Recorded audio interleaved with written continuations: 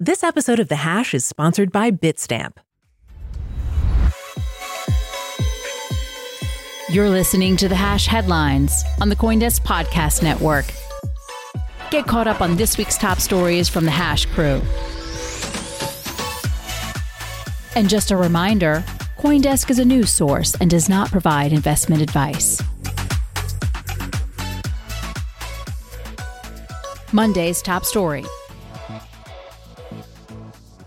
All right. BlockFi, which was last valued at $4.8 billion, has filed for Chapter 11 bankruptcy protection as the FTX fallout continues. So in the filing, the crypto firm said it has more than 100,000 creditors with liabilities and assets ranging from $1 to $10 billion. The company also listed an outstanding $275 million loan to FTX US. You'll remember that BlockFi faced liquidity issues when 3AC imploded, and it looks like they could not survive another big hit. Will, I'm going to toss this one off to you.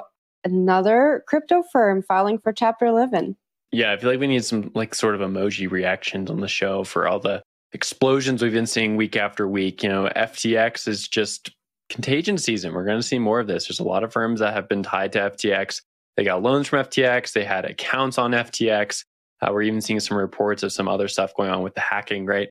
So there's going to be more news about this. BlockFi was definitely a large shoe to drop that some people were expecting because of the credit line that was opened up this summer from FTX to BlockFi. If you remember, just go back in our time machine a little bit.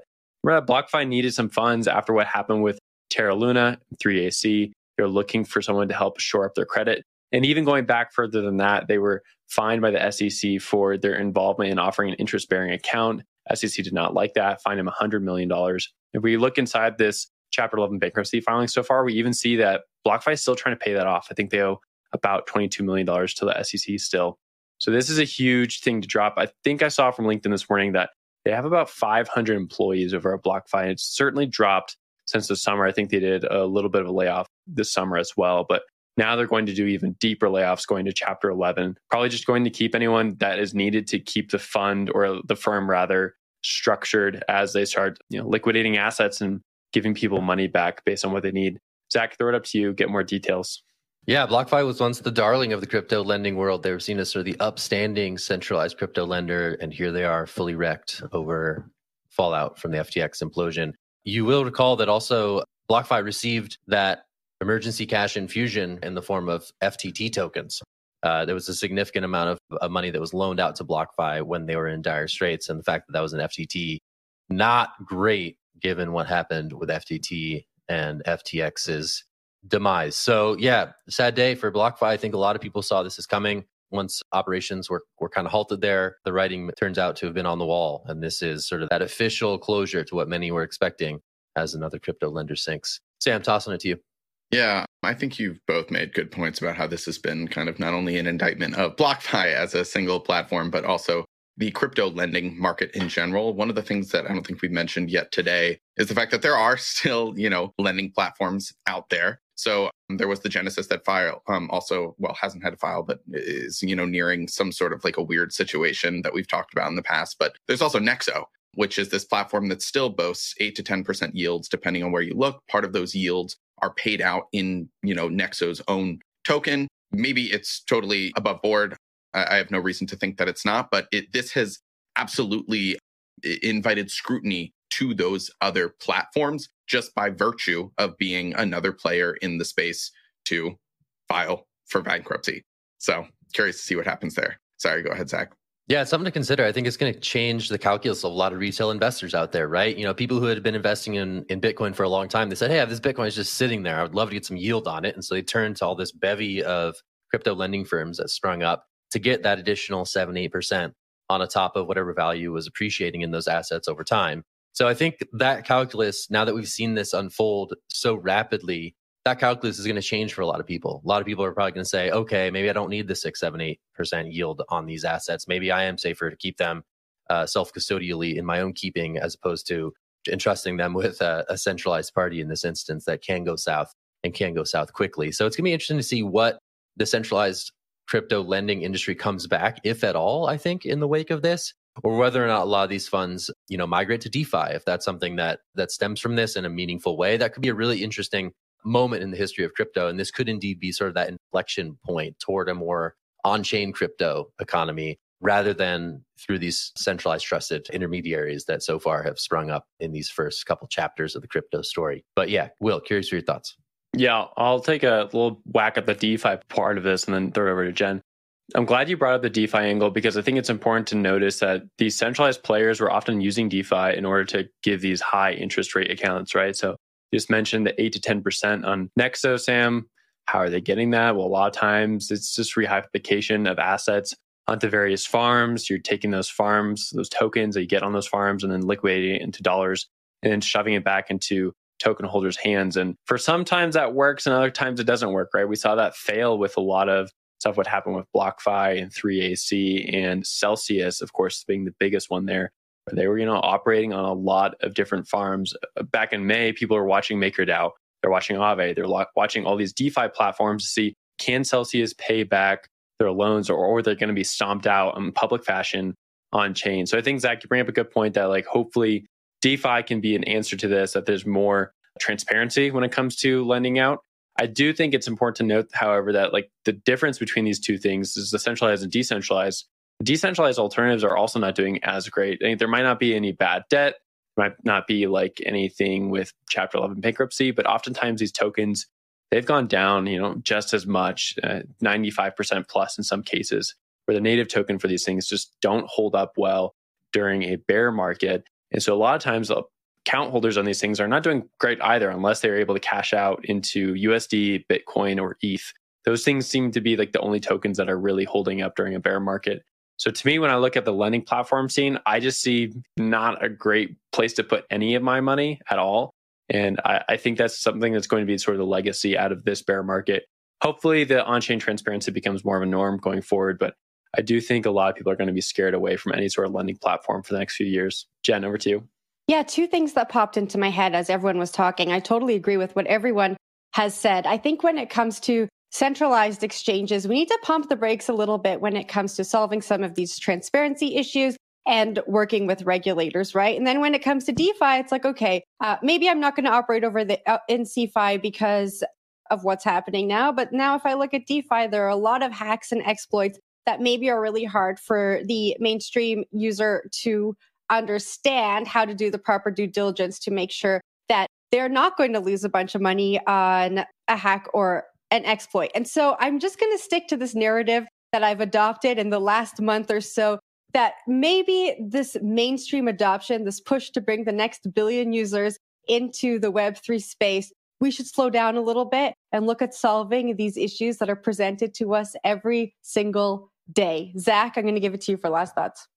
Yeah, great point. Just a quick one before I toss to Sam. I mean, it's just a different set of risks, right? A different set of trade-offs. You have counterparty risk in one aspect of the conversation, and you have smart contract risk in another. And both those risks can be equally scarring, scary, depressing when they materialize. And we've seen, I think we've seen to date more of the smart contract vulnerability risk rear its ugly head. But now we're absolutely seeing the counterparty risk rear its very ugly head with the unwinding of all these lending platforms. So I think it's something that investors in the space just really need to reckon with. These are very real risks, and these trade-offs exist, and they could impact your bottom line at the end of the day.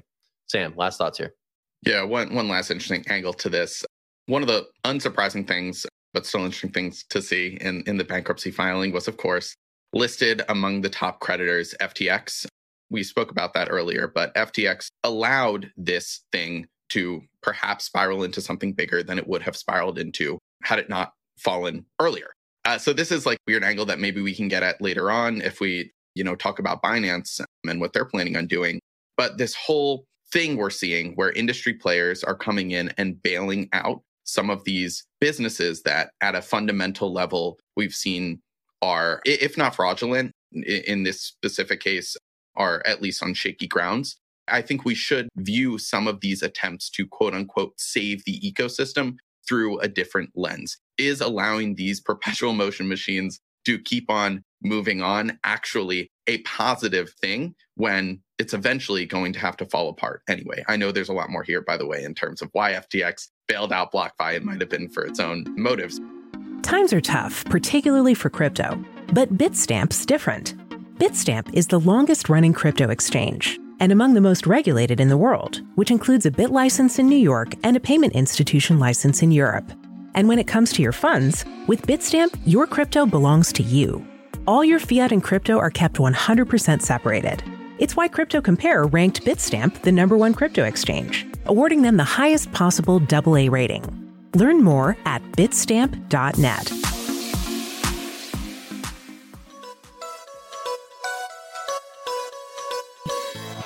Tuesday's top story.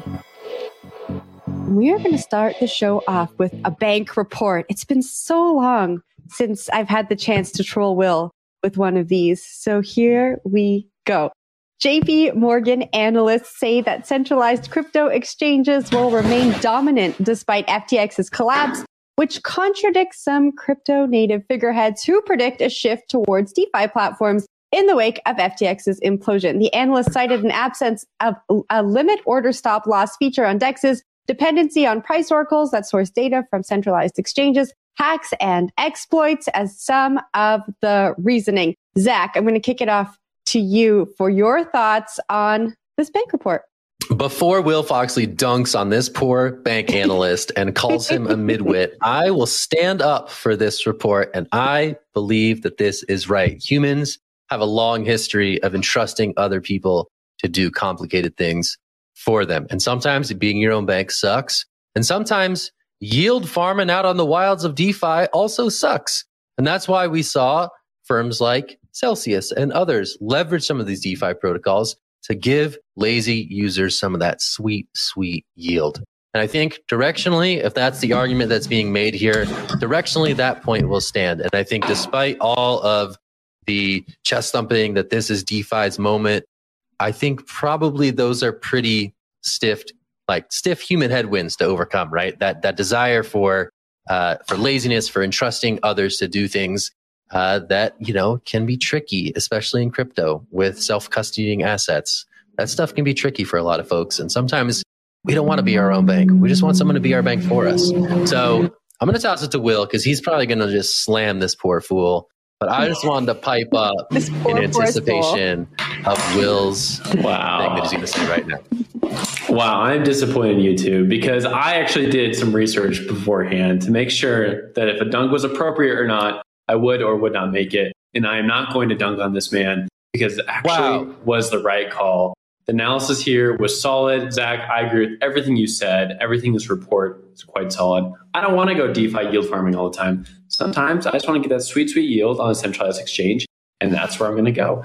And I looked up this guy. He's a little older. He knows what he's doing. He's been around the block a few times, and he made a solid argument in this piece. So I'm going to leave it there. All the people I've dunked on in the past are those fools who have just been finding out what yield farming is 3 days before. They just figured out what Chainlink oracles are. Those are the people who deserve some scrutiny, deserve to be dunked on. This guy, I forgot your name, it was kind of long. Keep going with it. Keep going with it. I appreciate it. Zach, back over to you. I got to get Jen on the board here. Jen, come on. What do you think? I was first gonna say to Will, how do you know it was a man? Because the article just said analyst, but you did your research. So there you go, Will. Thank you for doing your research before coming on the show. I agree with both of you and this analyst. I think for the mainstream to adopt DeFi, it really takes a retraining of the brain. We've been trusting other people with our money for as long as we can remember, since we were born. We put our monies in the banks. That's just what happens. And I don't think that that's going to change overnight. I think some of the reasons that were mentioned in here, the hacks and the exploits and the risks that come with holding your own money, people aren't ready for. Banks give us insurance. Credit cards give us insurance. We know that we have that backstop. If we do something wrong, if we lose our card or someone steals it, or there is some kind of data breach, we know, or we trust that the banks have our back. And so I agree with this report. I don't think that we are just going to turn and everyone's going to start adopting DeFi. I think there are a lot of problems to be solved, but I do think that what's happened in the industry is one step in the right direction for crypto literacy. I think the fact that we're talking about DeFi, I think the fact that DeFi is something that's being mentioned in the news and mainstream headlines, it may push the average user to learn a little bit more about what's going on in the DeFi space. And maybe they'll decide to start experimenting later on. Zach, what do you got? All right, all these bearish DeFi takes, I got to pipe up. I'm still bullish long-term DeFi. I think DeFi is in the very nascent early stages. A lot of the UX is janky as hell. And one day, I think there's going to be more sophisticated ways for people to use these protocols that are really genuinely powerful. The fact that you can do these things on the internet without the need for someone to trust that they're doing it on your behalf is a good lesson to take to heart in the wake of some of the recent collapses that we've seen. So I will pipe up for DeFi. I think I'm bullish on DeFi long term. The fact that you can do these bank-like things on the internet with smart contracts is super duper cool. And yes, it's going to be a long road to get there, but I think one day the crypto economy will ultimately get there. Will. Okay, I will point out a few nitpicks in this article. You point out some things that are not good for I know. We kind of have to, though. You have to correct the record. That's what we're all here for. He pointed out a few things that DeFi can't do when in fact it can do. So there's a few things on here. Most notably, he calls stop losses. You can't do that on DeFi. He says like that hurts your trading experience, and that would be true. But there are some DeFi protocols that actually have figured this out. And I think that's where the next wave of a lot of this DeFi stuff going is off-chain computation and on-chain settlement. And that's what's going to open up broader horizons for any sort of DeFi exchange to really take off. So DYDX is probably the most well-known exchange for some sort of derivatives contract or more complex DeFi experience. Yes, on Uniswap, you're not able to add in like all these different market orders, stop losses, all those things. That doesn't exist yet because the protocols aren't really built for that. That protocol is built as like plumbing for general network. But there are other DeFi applications that you can do this with. So I got to correct the record a little bit. Otherwise, it was a good note. I appreciated this banking analyst for once nailing it. Zach, to you. Amazing. Wow. We can grow and change. Congratulations, Will. I'm so glad you're here. Wednesday's top story. Yeah, Kraken announced layoffs this morning from Jesse Powell, the co-founder and CEO, who's actually stepping down later this year, early next year. But they're slashing the workforce. About 1,000 employees are affected by this. They're going to give a pretty generous severance package, I think 16 weeks of pay, helping them find a new jobs, different locations to be at. The reason for this, well, they hired too fast and aggressively, saying that they moved up in terms of like exchange volume and all those things that happened during a bull market, but it wasn't quite self-sustaining. So they're going back to the previous headcount they had 12 months ago. This follows up, of course, on a lot of different layoffs that we've seen across the tech space, not just in crypto. Meta laid off about 10,000 employees a little bit ago. Amazon has slashed its workforce. And of course, there's a bunch of others, Twitter being a very notable example with well over 75% of its workforce slashed when Elon Musk came into town. Zach, I want to throw this one over to you. I think for the crypto community, this is sort of becoming a dull pain at this point. There's been so many layoffs. But again, 1,000 employees, that's a decent amount of people at Kraken. That's a lot of people, a lot of families. So yeah, first of all, thoughts to them. This is hunkering down for crypto winter plus broader sort of macroeconomic conditions that make it pretty unfavorable to be investing in some of these markets right now, right? Gone are the heady days of 2021 when money was cheap and people were looking for risk on assets to park their funds in. That is gone. And as a result, a lot of these firms are having to cut back significantly. We had incoming CEO Dave Ripley on the show recently. So this is a pretty remarkable about face from some previous comments that Kraken had made about holding steady through thick and thin. Despite the current market conditions, they were going to be able to continue their plans to grow as such. But obviously that's taken a turn, probably compounded by this last month of just crazy news in the crypto markets that may have suppressed exchange demand even further as we saw people rush towards self-custody. Jen, curious for your thoughts. Yeah, I guess this is just bear market things, right? I think Will alluded to it in his intro. During a bull cycle, there's a lot more customers entering the space, and those customers demand product that work. Things need to work better. They need to work faster. They need to break less. And that means that you need to staff up.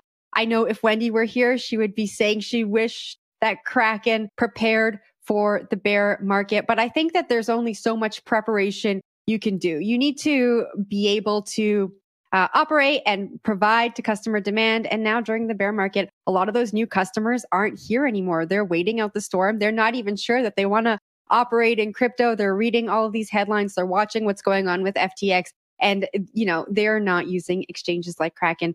And so I think that we could have expected this. I love that the severance package is 16 weeks. I know in some of the previous layoff stories, we've spoken about severance packages were non-existent or not as great as this. And so I hope that these people can find positions. I said this, I think, during the first layoff story we spoke about. There's still money in this space. There is still funding going to startups and people who are working on developing the projects that are going to be the stars of our next bull cycle. So I always say, if you have an idea and you've always wanted to work on it and you find yourself being laid off, there are a lot of grant programs out there and funds that are looking to invest in novel ideas. So do some research and check those out, Zach.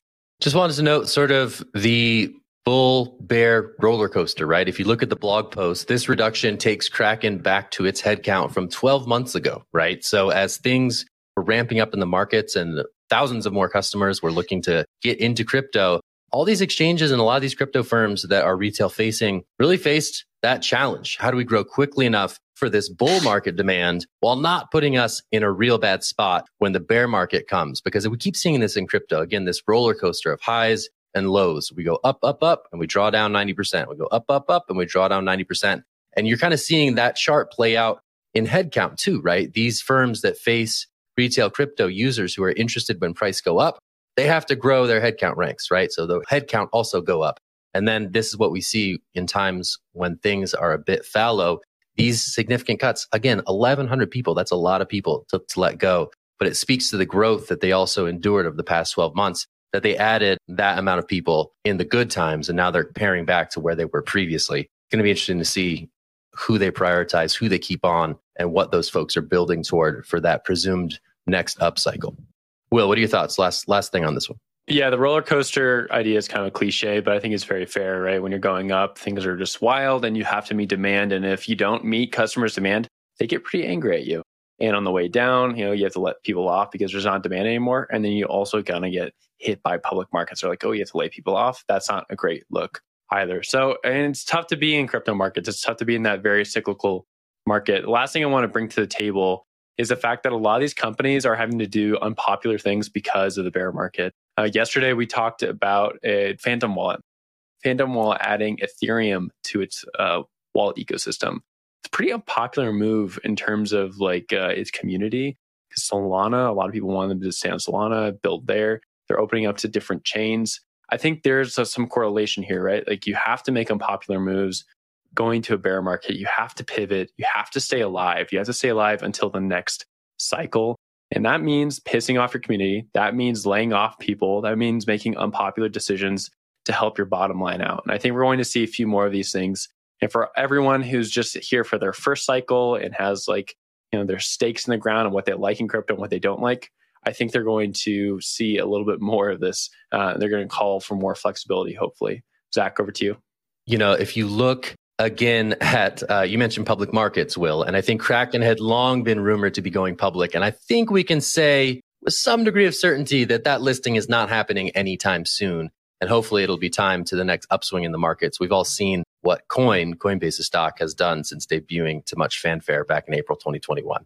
Yeah, I know we always say that businesses need to prepare for this roller coaster and the bull and bear cycles. But I think to some extent, if you work in the crypto industry and you're new to working in the crypto industry, you should also prepare for the bull and bear cycles. You should prepare for the roller coaster and know that during the next bear cycle, we are going to see layoffs because we've seen that time and time again, and just make sure that you are ready for it so that you are not surprised when it happens. Thursday's top story. That's right, Jen. I was one of many glued to my screen watching this thing unfold. Truly a remarkable moment, no matter how you feel about the whole situation. Of course, we're talking about Sam Bankman-Fried, former FTX CEO, in conversation with Andrew Ross Sorkin at the New York Times Dealbook Conference. Truly a crazy interview, an hour and 12 minutes long, of lots of strange moments, including this one. We'll see this clip now. Right now, I mean, look, I've had a bad month.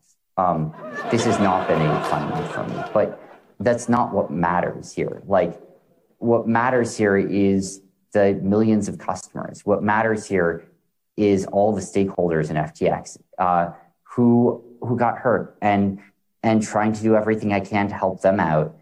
And, as long as that's the case, like, I don't think that what happens with me is the important part of that. And I don't think that's what it makes sense for me to be focusing on.